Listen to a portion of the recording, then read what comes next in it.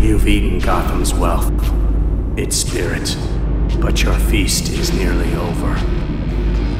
This isn't a mud hole. It's an operating table. And I'm the surgeon. Why aren't you laughing? From this moment on, none of you are safe.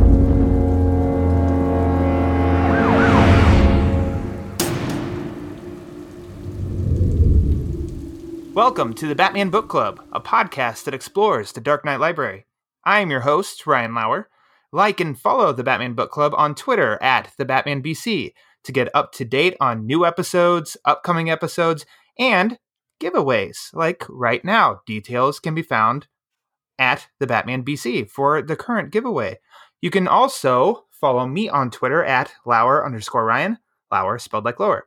And finally, please take 30 seconds out of your day to rate and review the show. The link can be found in this episode's description. And the more reviews the show gets, it'll help spread the word. And the word is panic. Now, today's guest, as you can see in the show's description, is somebody who is very aware of Solomon Grundy. He's very familiar with Gotham, both the hit TV show and the fake city itself. He is from the Straight Outta Gotham podcast. It is, no, not Eric Holzman, thank God. It is Peter Vera. Hello, Pete. Hey, Ryan, what's going on? How you doing? I am doing swell now that you're here. Now, Pete, this is, if I have counted correctly, I hope so, this is episode number 16, and this is your fourth appearance on the Batman Book Club, which means the Batman Book Club is 25% Peter Vera. I had no idea. How do you feel about that? That's funny. I've done, this will be my second book appearance, and I've also done 2 Q&As. So I have a vast number of appearances, and they're different. The people have spoken, and they want Pete. They want Pete back. They like Pete on I'm the show. sure they have. I'm sure you got a lot of hate mail, No, they have more Pete. You're the very first one on the show that I like to remind every time you've been on since, which was Batman Year One, and then the 2 Q&A shows. And so way back in the first episode, which launched in March, holy moly, I'd asked you what your favorite Batman book was. Go back and listen to what Pete had to say about that. So, since that probably hasn't changed, what's a Batman book aside from today's story that you've read recently? It's funny, being that it is Monday, July 20th. The newest issue of Detective Comics, issue 1024, is out in stores tomorrow. I read that today. I really, really enjoyed it. I'll have a review on Batman on Film, and it's just Tom and Z's doing a really great job as he ties into Joker War and concludes his Two-Face story, which I thought was very fresh and just new. I really enjoyed just the changes and the aspects and just everything that Tom and Z and Brad Walker brought to the table. Walker's artwork is phenomenal, and his Joker is absolutely amazing to look at. So right now, that's a fun one. But the best Bat book, in my opinion, currently is Dan Jurgen's Batman Beyond. I think that's been the most consistent Bat book that I've been reading since Rebirth, and it's been utterly fantastic. So if I had to tell you to catch anything in a collected edition, start from the beginning with Dan Jurgen's Batman Beyond. Ooh, I think I read like the first 2 or 3 issues of that, and I liked it. And then for whatever reason, I just fell behind, and then now for whatever reason I haven't caught up through. Oh, it's so good. I mean, at some point there was a Robin Beyond, and then now lately Dick Grayson's daughter's gotten involved in the story, and it's very, as Batman Beyond was when it came out in animation. It's very just new. It honors the mythology and just the ethics of Batman, but it's also something fresh and bold, and I love it. And I mean, I'm a big fan of Dan Jurgens, and it's just great. I mean, there was a really good Joker story involved in there, and he's not holding back, and it's just a pleasure to read. Fantastic. And to go back to the detective, I didn't not like the Arkham Knight story that I think Tomasi came, was that his first one coming back to detective? Geez, I don't remember. It might have been, yeah. It was a fresh reinterpretation of the Arkham Knight, and while Tominsy's reinterpretations of characters are good, his classic stories with classic villains, I don't, you can't really get better than that. I think it's outside of that. Like, yeah, I've liked Detective more than the Batman run. Even going back to Tynion. I know you and I are at odds with Tynion's Rebirth Detective launch. I loved it. I mean, he could be a bit wordy, but I mean, I love the 90s aspect of it. The whole Tim Drake and Stephanie Brown stuff was gold to me. Those stories like that really hit me to the heart, bring me back to my childhood. So I love Tynion's run. I don't know. That could be a whole conversation sometime too. I know you went through the entire run on a podcast episode with Ryan Haas for Batman on Film, and that was a marathon in itself. But choose liking the detective issues more than the Batman ones running concurrently. Like, that hasn't happened probably since, I'd say Scott Snyder's Black Mirror, 10 years ago. Mm-hmm. That was post Final Crisis Morrison stuff or whatever. But ever since then, it's always been the Batman title for me. And right now, I mean, I don't know. I mean, maybe unpopular opinion, but Tynion, he's hit and miss with me. I loved all of his Batman Turtle crossover stuff. I think all that's fun. That stuff was awesome. Great. Yeah. Him and, what was it, Freddie Williams? Was that the artist? Yes. Man, that guy can draw. Yeah. I mean, it was such unique artwork. I love that. But, I mean, going back to like New 52, obviously I prefer what Scott Snyder was doing with Batman. I mean, who didn't? I think Tomasi actually did some writing on that detective, if I'm not mistaken. I forget who else. It might have been Brian Hitch or something like that. But the New 52 detective was not as good as it probably should have been, and Batman really stole the show. But the Batcat stuff that Tom King was doing, it wasn't bad. I liked it. I just preferred what Tynion was doing at the time. That's really it. Gotcha. I'm not going to bash Tom King at all. I know some people love to, but don't you dare. Yeah, but it was good. We will go back way before the Tynion, the Kings, the Scott Snyders. And for today's story, I was very excited. So usually when somebody comes on and we record, afterward I tell them, hey, would you like to come back on? And they say, yeah, absolutely. And I say, okay, let me know what book you want to cover for next time.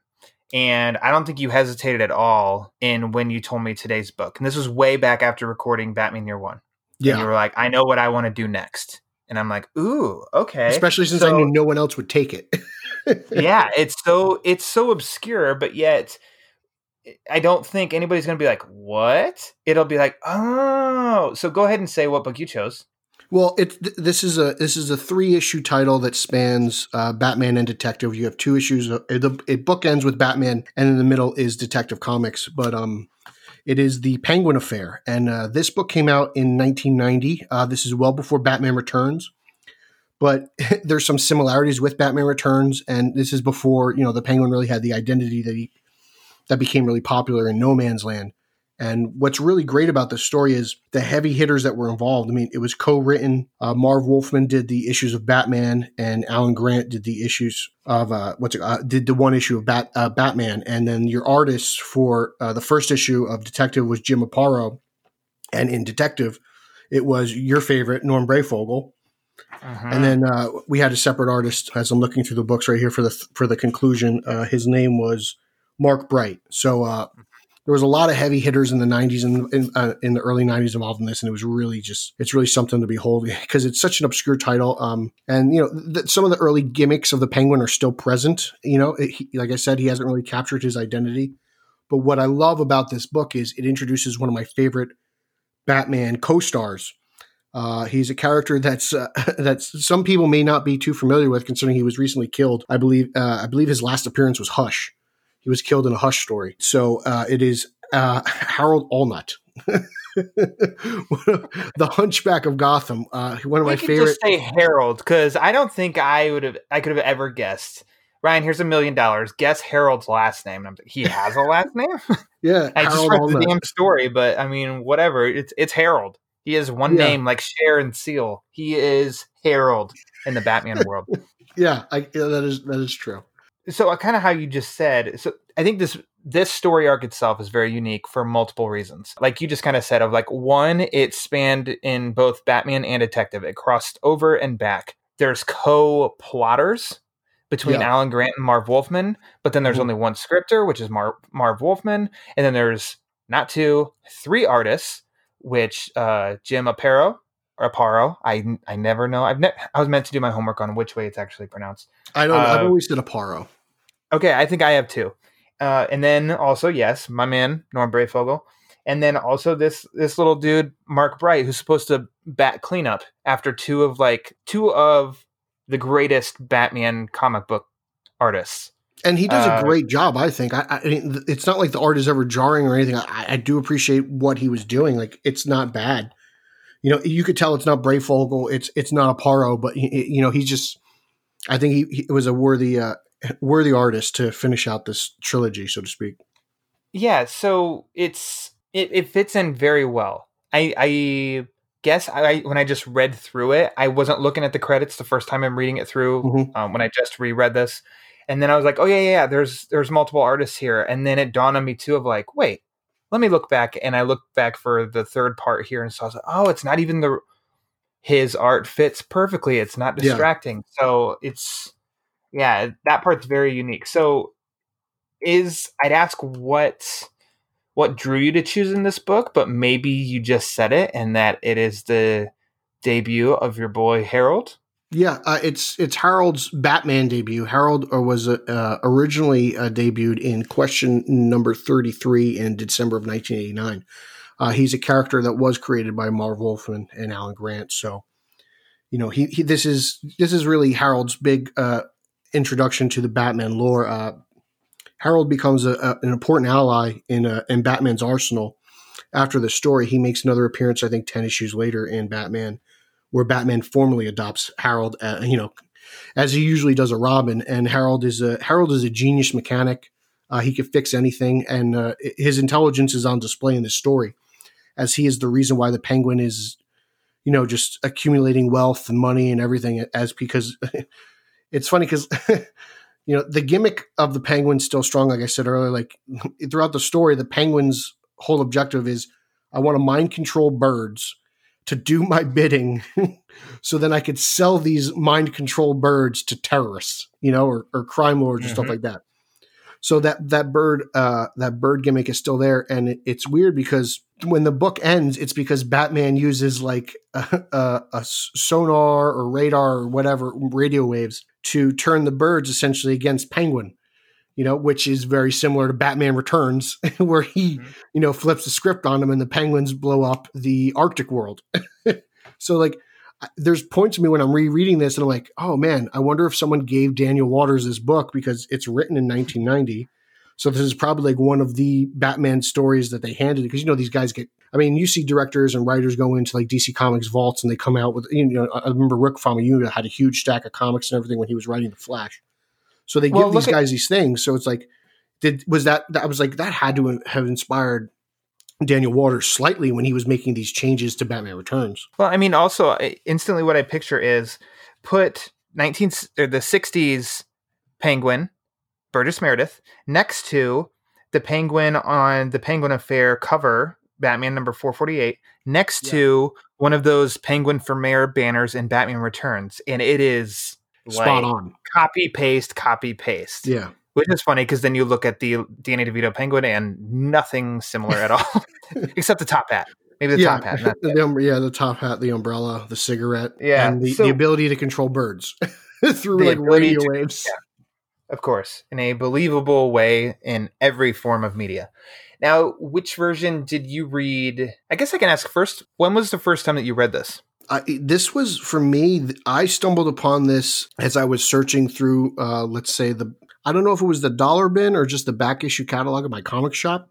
Really? Yeah, because because I'm searching through and I'm always buying like old books. I love back issues. I love reading just the history of the character and where he came from. So like the Batman issues are $4.48 and $4.49. So I'm like, okay, these are reasonably priced, but I'm like, this is weird. It says part 1 and then part 3. So I'm like, where's part 2?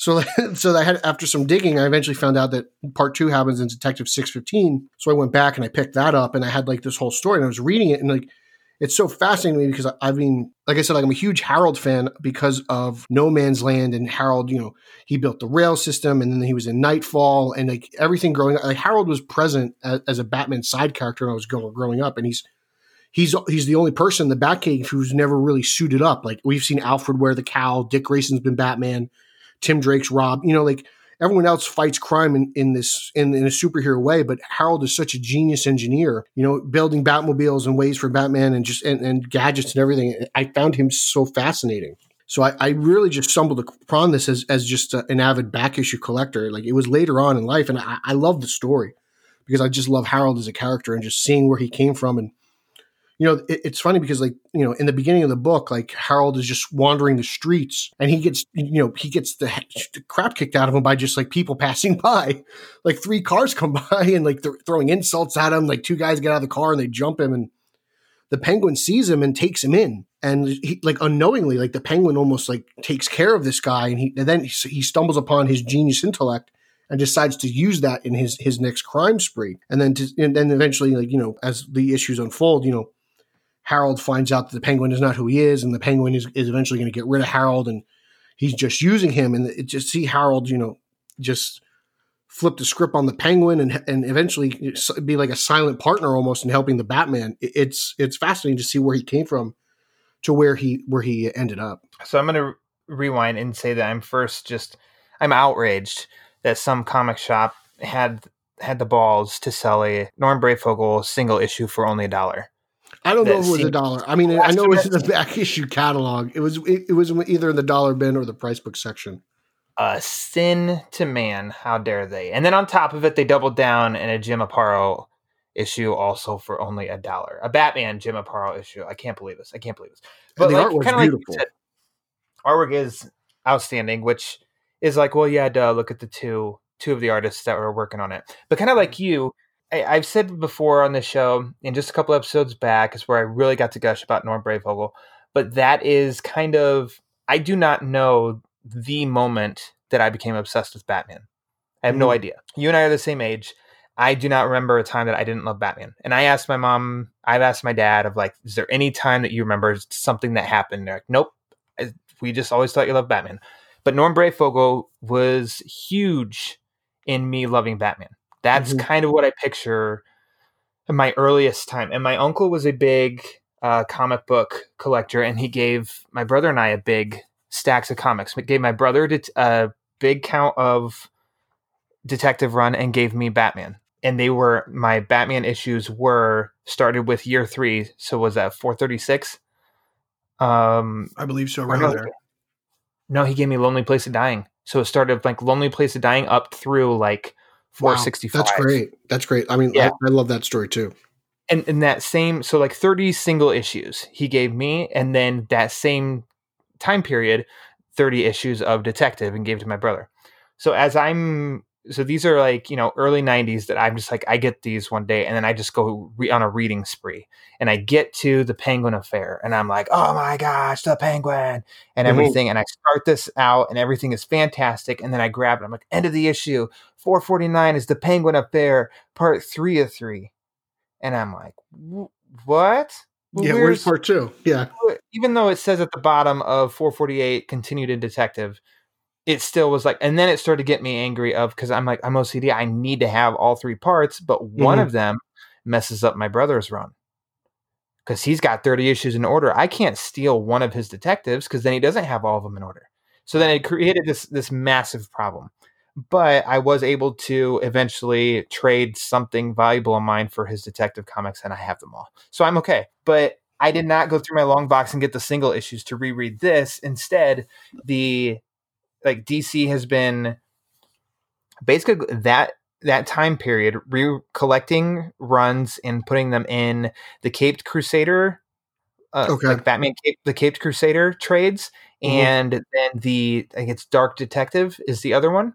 Okay. And the Caped Crusader line is Batman, Dark Detective's Detective. And so they recently released Batman the Caped Crusader Volume 3, and it collects the Penguin Affair. So digitally, it's available on DC Universe each issue, but through the Hoopla app, which is about the library. I keep praising that because it's awesome.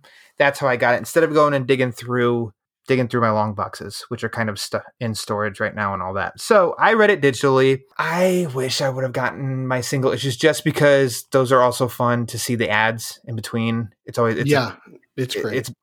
It's time travel. The old paper, the way that feels. Yes. And I own essentially two volumes of this. Like I've bought in this twice. I like the story that much. It's one of my favorites. So like I have in my long boxes, it's in my mother's basement, but it is one of my more favorite stories. So I do kind of keep it on hand in my house now until I'm able to hopefully transport my stuff one day when I have a house with a basement to put my stuff in. But like it's weird because it's goofy, but it's simple and it's just a fun Batman read, especially for the time frame and. With who is involved in creating the story, it's very interesting. It's just, like the Penguin, he kidnaps a girl because he's upset. He's in love with her, like character in a soap opera. He gets inspired by this actress who kills like her husbands in this show. And so he basically like alerts her with his Harold controlled birds and he kidnaps her and he's trying to convince her to marry her. And it's just funny to me because it's like, oh man, if I had Harold, I could make Heather Locklear from Melrose Place fall in love with him. It's like, that's where your mind goes. It's just funny. Totally relatable. Totally relatable. Yeah, because it's like, who doesn't love Melrose Place? But it's just so funny that's what the Penguin was doing. He was stealing money and jewels to eventually sell this technology and also kind of convince this actress to fall in love with him. It's just weird because I'm a big Penguin fan and it's interesting, like I said earlier, to see where the Penguin was compared to where he is now.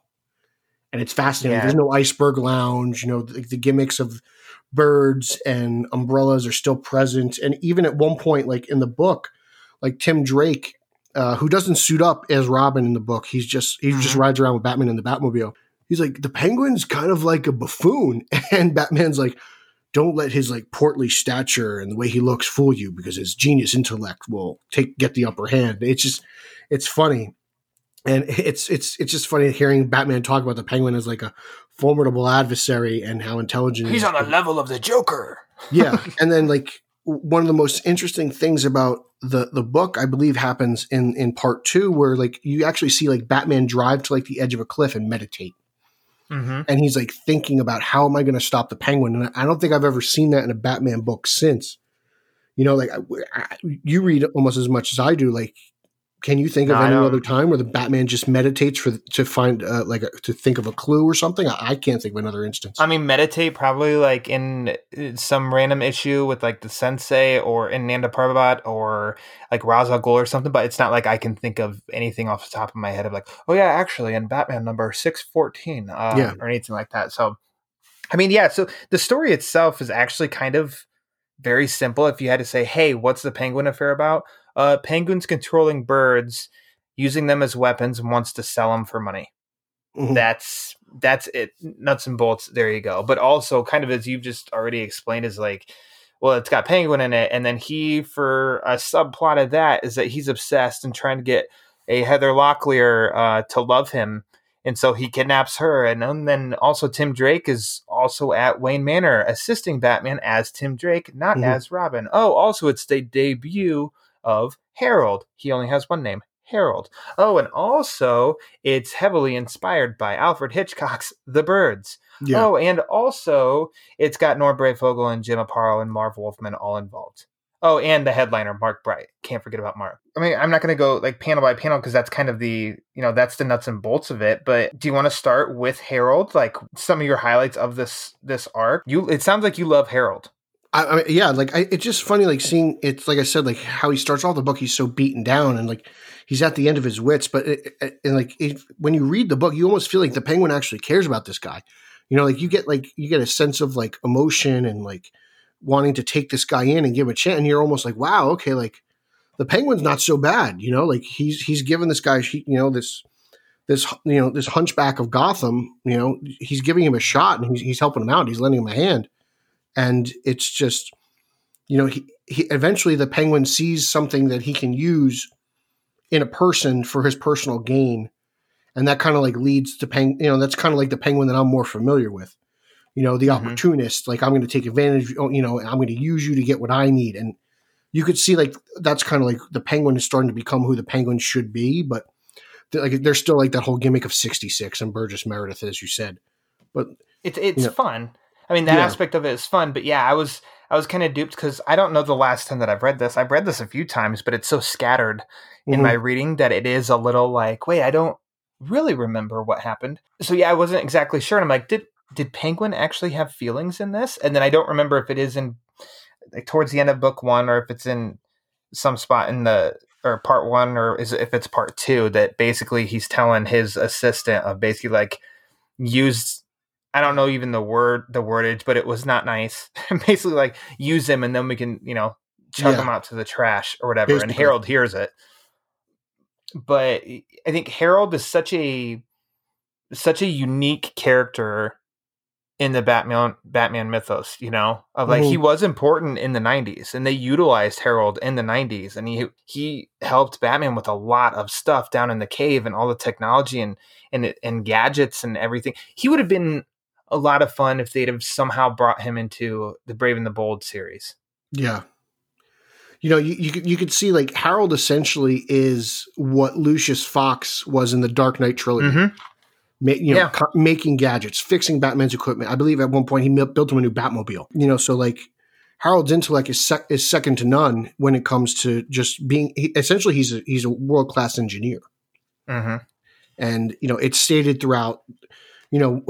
Batman. It's funny because as Penguin's controlling the birds, he sets traps for Batman. And he tries to get the better of Batman, as the Penguin usually does. Mm-hmm. Batman traps one of the birds against the windshield of the Batmobile with a trash can lid. So then which is funny because it's like of all the gadgets. So it's like clearly Batman needs Harold because he's using a lid of a trash can. So he eventually takes this bird back to the Batcave, but after just numerous like altercations with the birds, like at one point like they're swarming him and he ends up driving off the road, because the birds fly into an engine of a plane and the plane crashes, and Batman sees it and he's sideswiped, and by the time and then he's like, okay, well Wayne Manor's nearby, I can make it on foot. Well, guess what? The birds find him again. And the birds actually make it their way into the Batcave and then into Wayne Manor. And then, Alfred and Tim are hiding in a closet, and Batman, he eventually in the Batcave, he figures out how to use like ultrasonics or something to disrupt the brainwaves of the birds. But, after that, Batman he dissects this bird and he finds this piece of equipment inside the bird's head.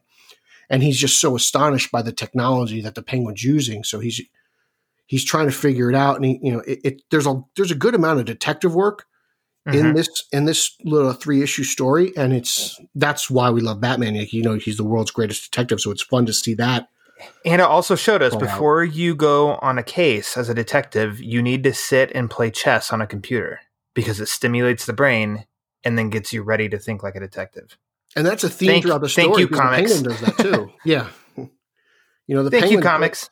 Penguin's playing chess numerous times, and it's funny because like they mention like modems and stuff. Like you could see like early 90s things, and just it's interesting where they go.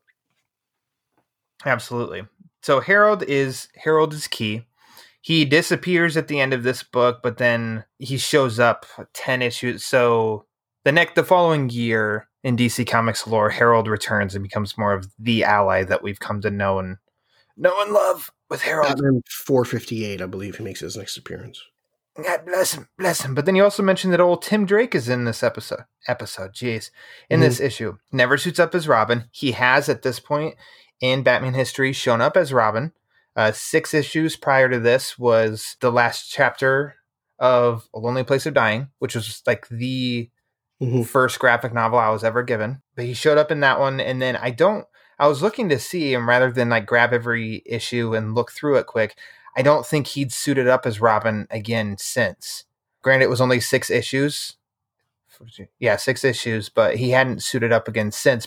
And then researching a little bit is because he was still doing his, training. Kind of like This story is training. He's helping Batman, assisting Batman in the Penguin and his motivations and what the hell's going on and all that. But I don't remember like reading this specifically and focusing on Tim Drake when I was a kid and reading it, but classic Tim Drake, a very likable character.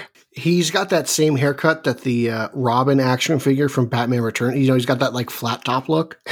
Like when I see this version of Tim Drake in this story, that's what I think of. Marlon Wayans is Robin from Batman Returns. He's got that haircut. Yeah, he's got that haircut. But it's interesting because, like I said, when Batman's out meditating, it's Tim's words that inspire Batman, and he's like, "I know how we can get the Penguin," and that's this issue kind of displays. Whereas, like Lonely Place of Dying, Tim's intelligence and detective work, it's still on display here. Mm-hmm.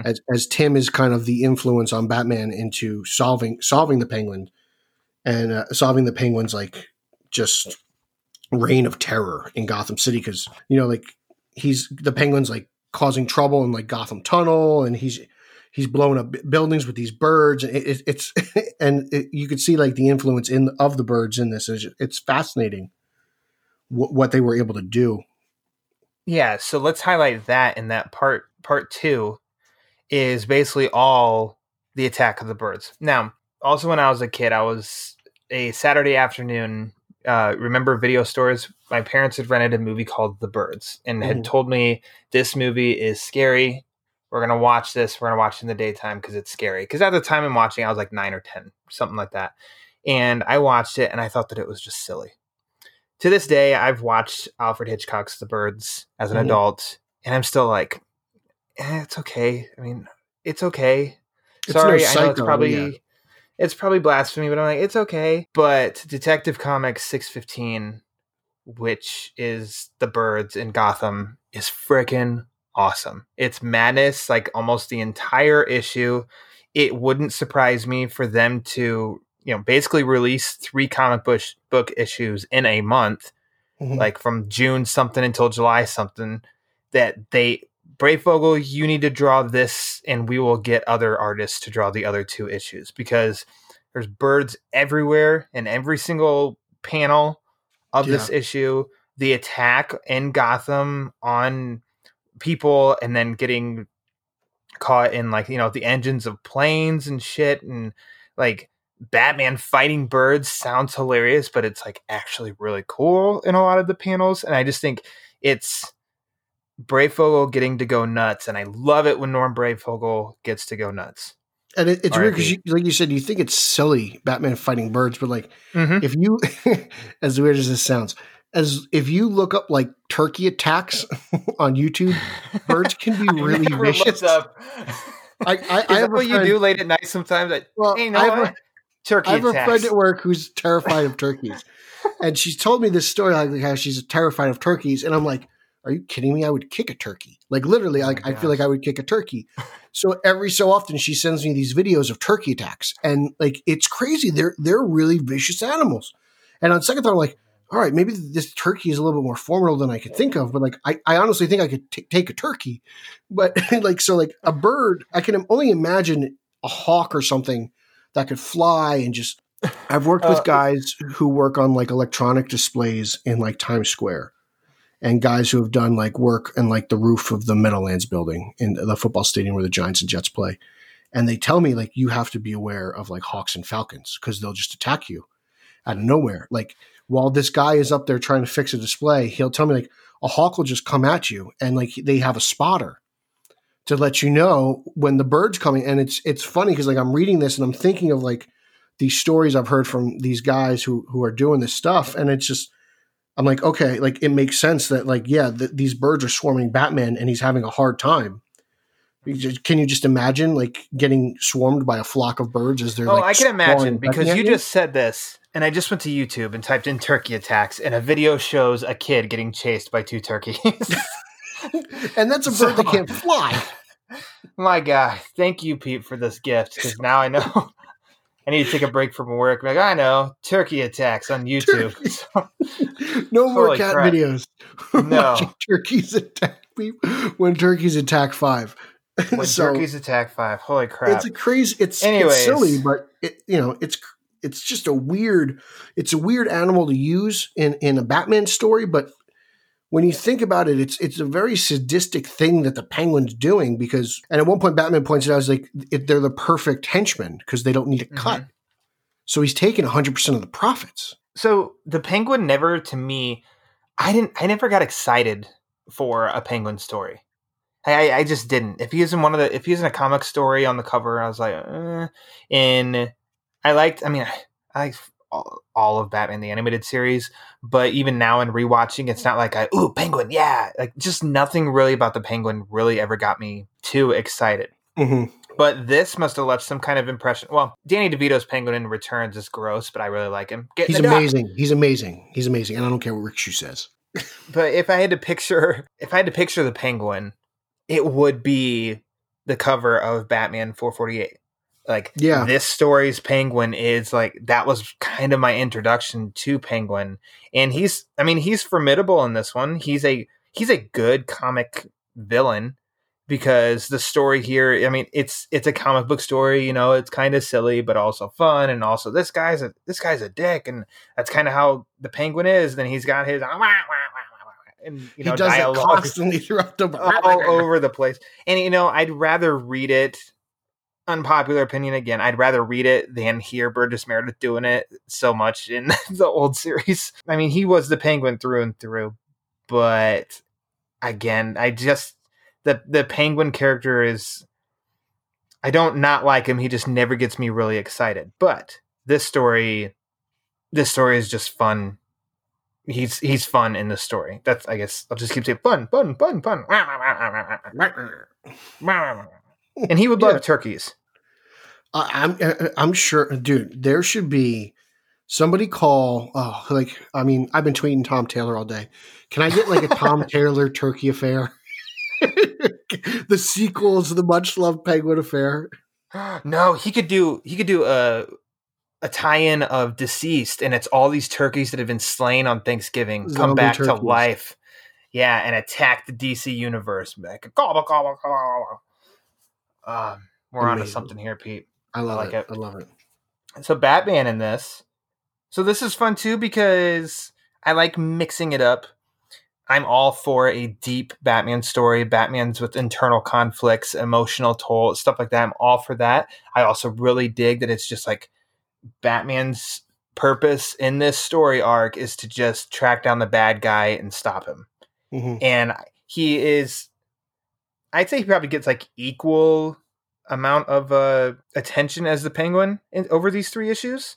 But I mean, his service is of talking to Tim, and like, the first time we see him, he's at the stock exchange where there's a ton of birds, and he's kind of like, what's going on with the Penguin? So it is his sole purpose in this arc is to just, what's the Penguin up to? Let's go stop him. And I think that really works because I don't need to have some kind of, the crazy birds killing people represents a deep instability in Batman's, self-esteem and, anything deep like that. It's like, no, it's freaking birds, and he just needs to kill birds and stop the Penguin. That's it. And I think that's all I need out of this story.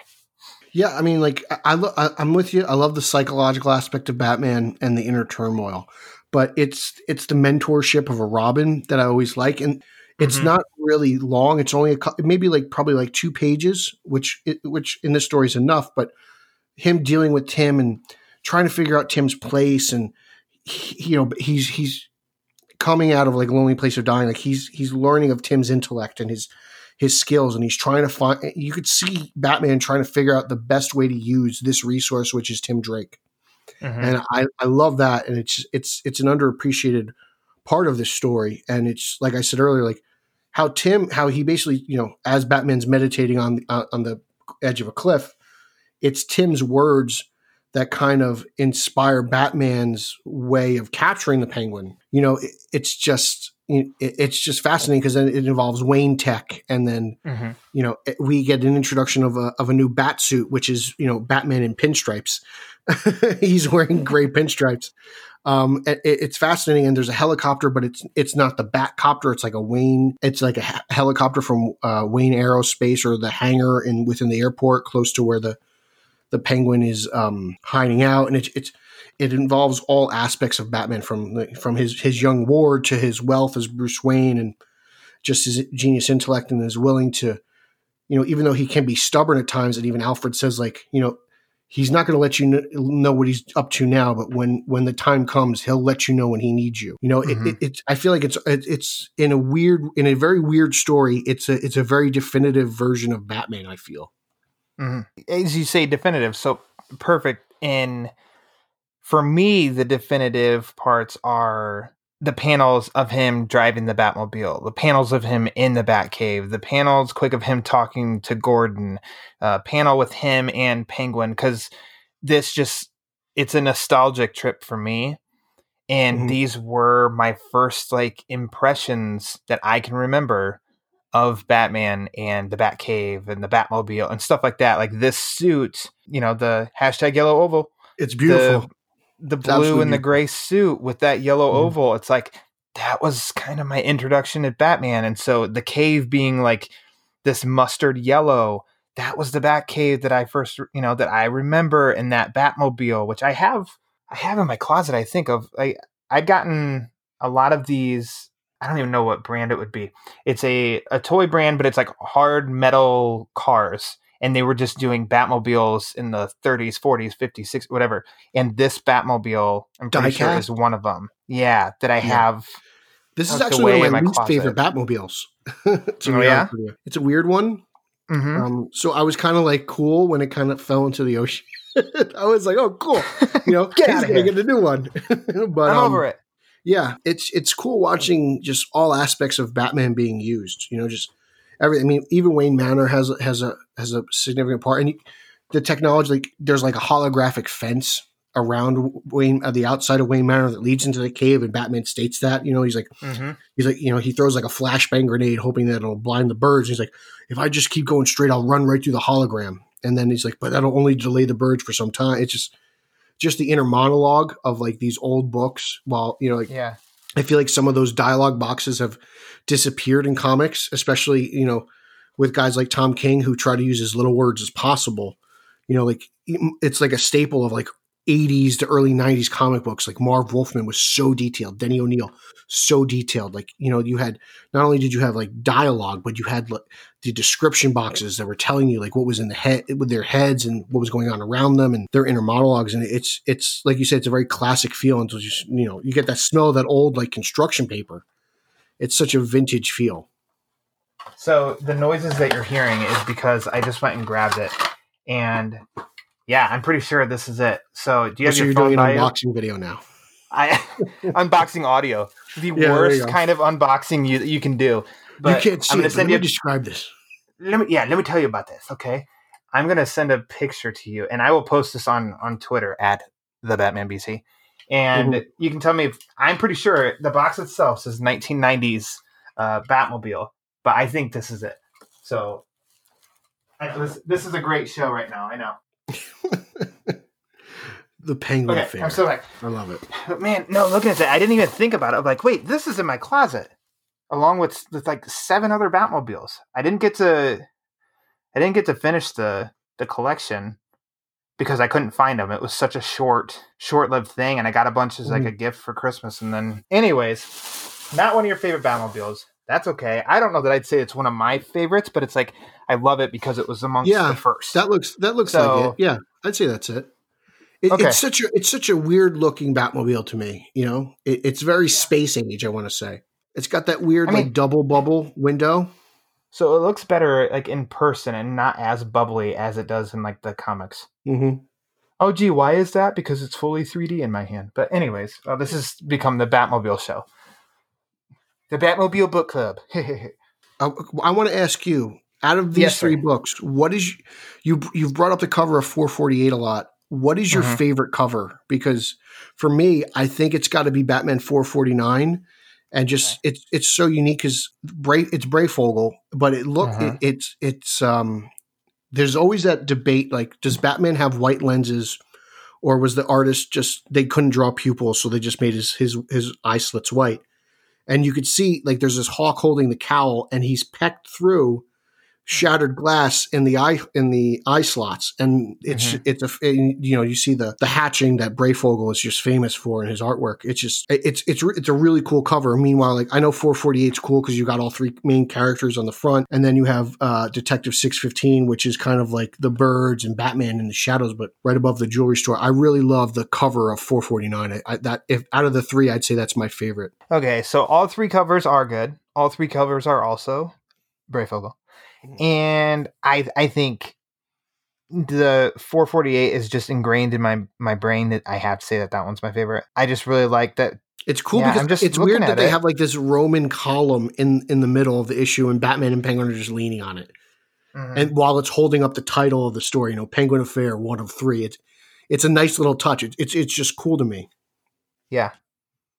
I do like it. The other two covers are almost like a little more, not haunting per se, but steps a little bit more towards that. This is almost the lightest cover there of the three and everything, like literally, because it is a bright blue behind it. But it's just two guys watching another type on a computer. Yeah. Whoop-de-doo, but something about it to me, it really stands out. And I can always picture this cover and not instantly the other two. So that's why I think this one's definitely got to be it. Got to be it for moi. And since you said favorite, I want to jump to the end to where you know that I'm going. If you have a favorite part of this arc of the Penguin Affair, what would it be? Oh man, my favorite part of the Penguin Affair. For me, it's Batman running from the Penguins, leading to where he figures out like the radio waves disrupt the Penguins' radio signal. Like that whole when he's in the Batmobile and the plane crashes and he's like, he's swarming, like as he's like fighting the birds, so to speak. Mm-hmm. That's probably like my favorite part of the whole story because it's so unique and almost terrifying. And now as I look back on it, that's definitely my favorite part. Nice. For me, it's an odd pick. It's a very odd pick. It might top the odd pick for Dark Victory was Garrett Grev, episode 3, where I said my favorite panel was a freaking pumpkin outside of Arkham Asylum.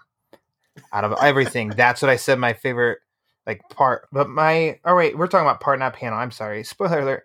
My favorite part is just freaking the second issue. I mean, that's a cop out that it's not more specific than that. But I just love the attack on Gotham by the birds. I love and then the whole thing's just drawn by Breyfogle. So go figure. The exaggerated looks he has, the awesome panel of Penguin looking devious, and behind him in red is like a destroyed Gotham on one half, birds pecking Batman to death on the other half, and there's just so much cool action. And Breyfogle drew awesome action, and then a big plane crashing, your favorite Batmobile crashing, and Batman underwater. There's just there's so much going on in that issue, and all of it is A+. So I think just the bird attack, that's just my favorite part of the story. Just the terror, the people inside the plane, as the plane's being ripped in half, just that one woman's expression is just, you could see the shock and fear, and you even see it in the pilots' faces. Breyfogle did such an amazing job. He did just as good on the big scene of action as he did with a small scene of just emotion on a face. Mm-hmm. All equally great. So now, since I'm getting ahead of myself, what would be your favorite panel, if you have a favorite panel of all this? There's one panel. It's very simple, but it's just, I forget what issues here it is. I'm flipping through issue 2. It's right before Batman gets sideswiped by the birds.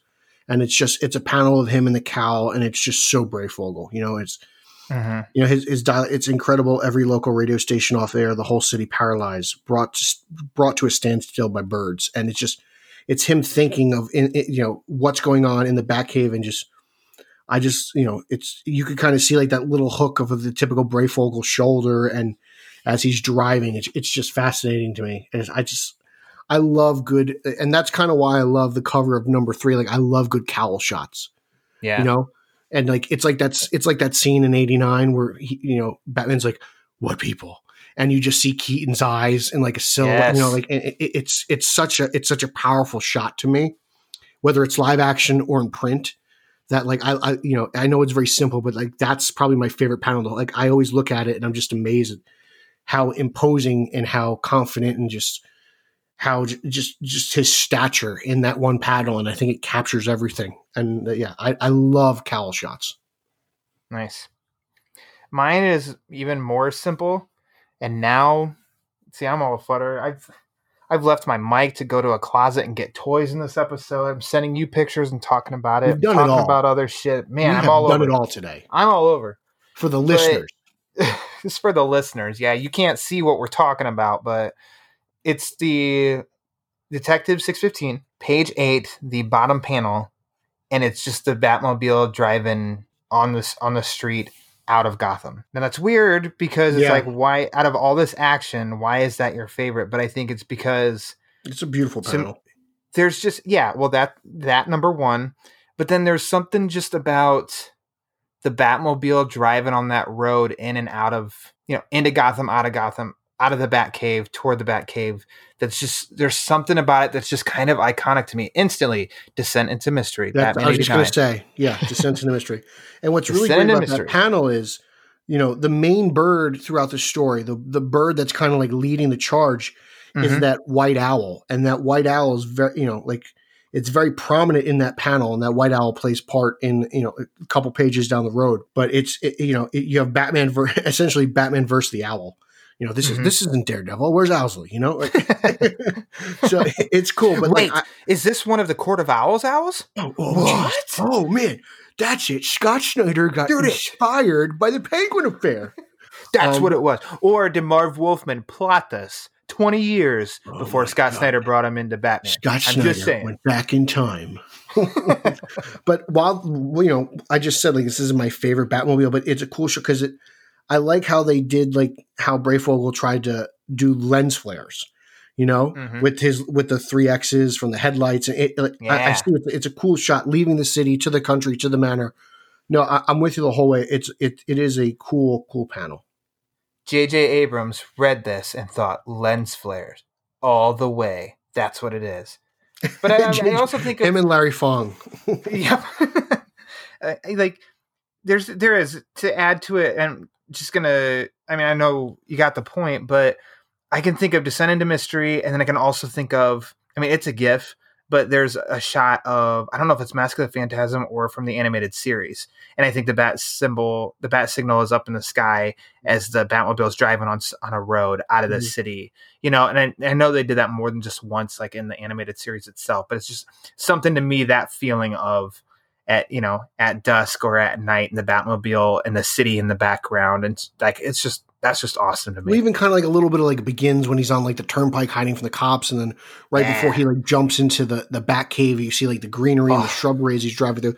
Like there's something empowering about the Batmobile driving driving like right at you, like those shots are great. And like, we both love Descent into Mystery. It's like a minute 20 of just probably like our favorite like Batman thing ever, and it's so Tim Burton, the little stick trees and the winding road and just the music, and it's great.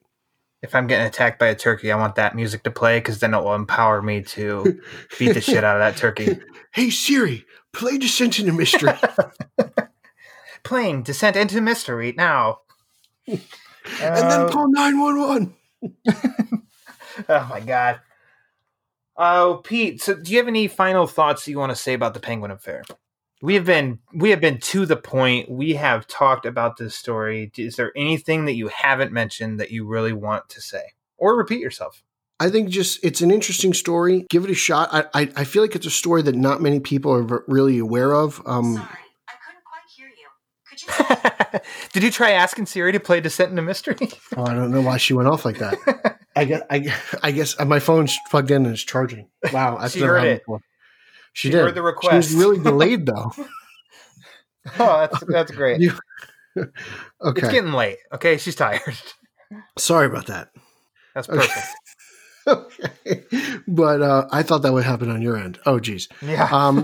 It's an underrated story. I don't think a lot of people know about it. So I think it's a worthy entry. If you could, I would, if you could find it in your, your priced backlog at your local comic shop, I think it's worth a pickup. It's a cool story, and it's involving one of the most probably obscure Batman allies that's ever been written in Harold Allnut.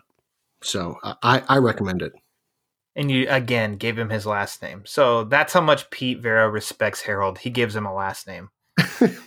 Kind of echo everything that you just said. It's a 3-issue story. It's, 40-minute read. Tops. It's available on DC Universe. It's in this Caped Crusader collection. It's a fun story for me. It definitely just triggers some of my first comics that I read of Batman as a youngster. It takes me back to that time, which is a good time for comics, for Batman comics especially. But it had fun with the Penguin villain. It introduced a new ally that we didn't know at this time was going to become. I don't know how much you'd say a big part of Batman history, but definitely a factor in Batman's history. Like he's one of the allies. If you need to mention allies, it's sprinkled with just a little bit of Alfred. You got even more Tim Drake development. Penguin, he's fun. And it helps show that he's insane because he steals a soap opera actress and thinks that she'll want him, I guess. I don't know. It's a fun, quick read. And there's some heavy hitters involved in it too. There's some legends that are part of this story. So like, it's not like it wasn't like a throwaway they put together. Mm-hmm. Yeah, it's just a fun story. So I'm glad that you picked this. Very obscure. And once people see it, like, this is the new episode, I think that they'll be like, oh, yeah, the Penguin Affair. Yeah. Pete Vera, this is why we want Pete on the show all the time. I remember bringing this up to BOF alum and, head honcho at Let's Go, Justin Kowalski. And he was like, oh, yeah, the Penguin Affair. I love that. It's not something you think of off the top of your head, but when someone brings it up, I don't know of anybody who has anything less than fond memories of that story. Mm-hmm. Exactly. Yeah. Exactly. Justin Kowalski, he's a gotta go. And he's been on here a few times. He's digging deep. I'm going to say it again. He's digging deep his next appearance. I have no idea what he's going to choose. But he picked Thrill Killer, your favorite story. This one's for Pete. It's his favorite story. We're doing Thrill Killer, so I don't know what he's going for next. Maybe he's going to do like a Gotham tie-in comic from the TV series because he knows how much you love Gotham. So, so hey, before we wrap up, we just said Gotham, so let's go ahead and talk about any of your plugs. Plug something, Mr. Gotham. Yeah, you could follow my exploits on Detective Comics at Batman on Film. I'll have a new review of 1024 up. Please, if you feel so inclined to, listen to the podcast that I co-host with the champion of Long Island, Mr. Eric Holzman, Straight Outta Gotham. We are on Twitter at straight_O_G, as well as Instagram at the same handle. Follow me at Pete Illustrated. I believe Straight Outta Gotham also has a YouTube channel, which I think if you just Google or YouTube, search in YouTube Straight Outta Gotham, it'll pop up.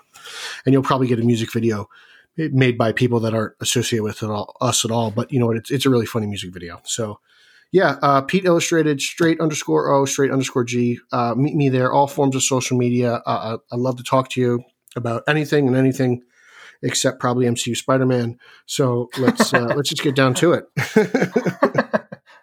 Well, that's too bad because Tom Holland actually messaged me and said, "Hey, can I join the show tonight with you and Pete?" And I had to turn him down because I'm like, dude, Pete just does not like you. So if it was Andrew Garfield, I'd be down. Yeah. Oh, yeah. Absolutely. Absolutely. And so you co-host Straight Outta Gotham, awesome podcast. You've let me be on there with your co-host, Eric Holzman, who does some behind-the-scenes magic for Batman Book Club. He was on episode number 2. He's coming up again for a talker of a Batman book. And also, go to Straight Outta Gotham because Pete is pulling back the curtains to reveal the history of Eric Holzman. And that guy has done it all. He has conquered the Northeast of the U.S. Wait until you see what he does next show. Oh my gosh. I can't wait.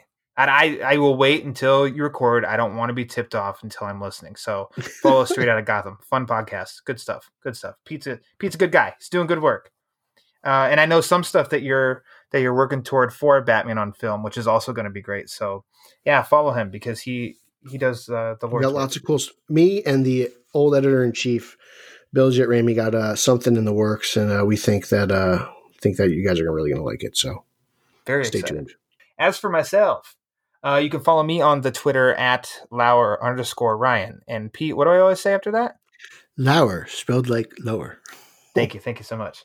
You can also follow the Batman Book Club on Twitter at the Batman BC. Go there now, and you can see what I was talking about earlier with just a little giveaway that's going on for just a little bit longer. And also, if you would spare me 30 seconds, just click the link in this description where you can rate and review the show. It would really help out spreading the word on the Batman Book Club because we're having fun, and also get this thing going, get people listening to Pete Barrymore because the people have spoken. He's a quarter of this show, so it's very important. So that'll do it for the Batman Book Club. Thanks for listening, and at the advice of Peter Vera, YouTube turkey attacks.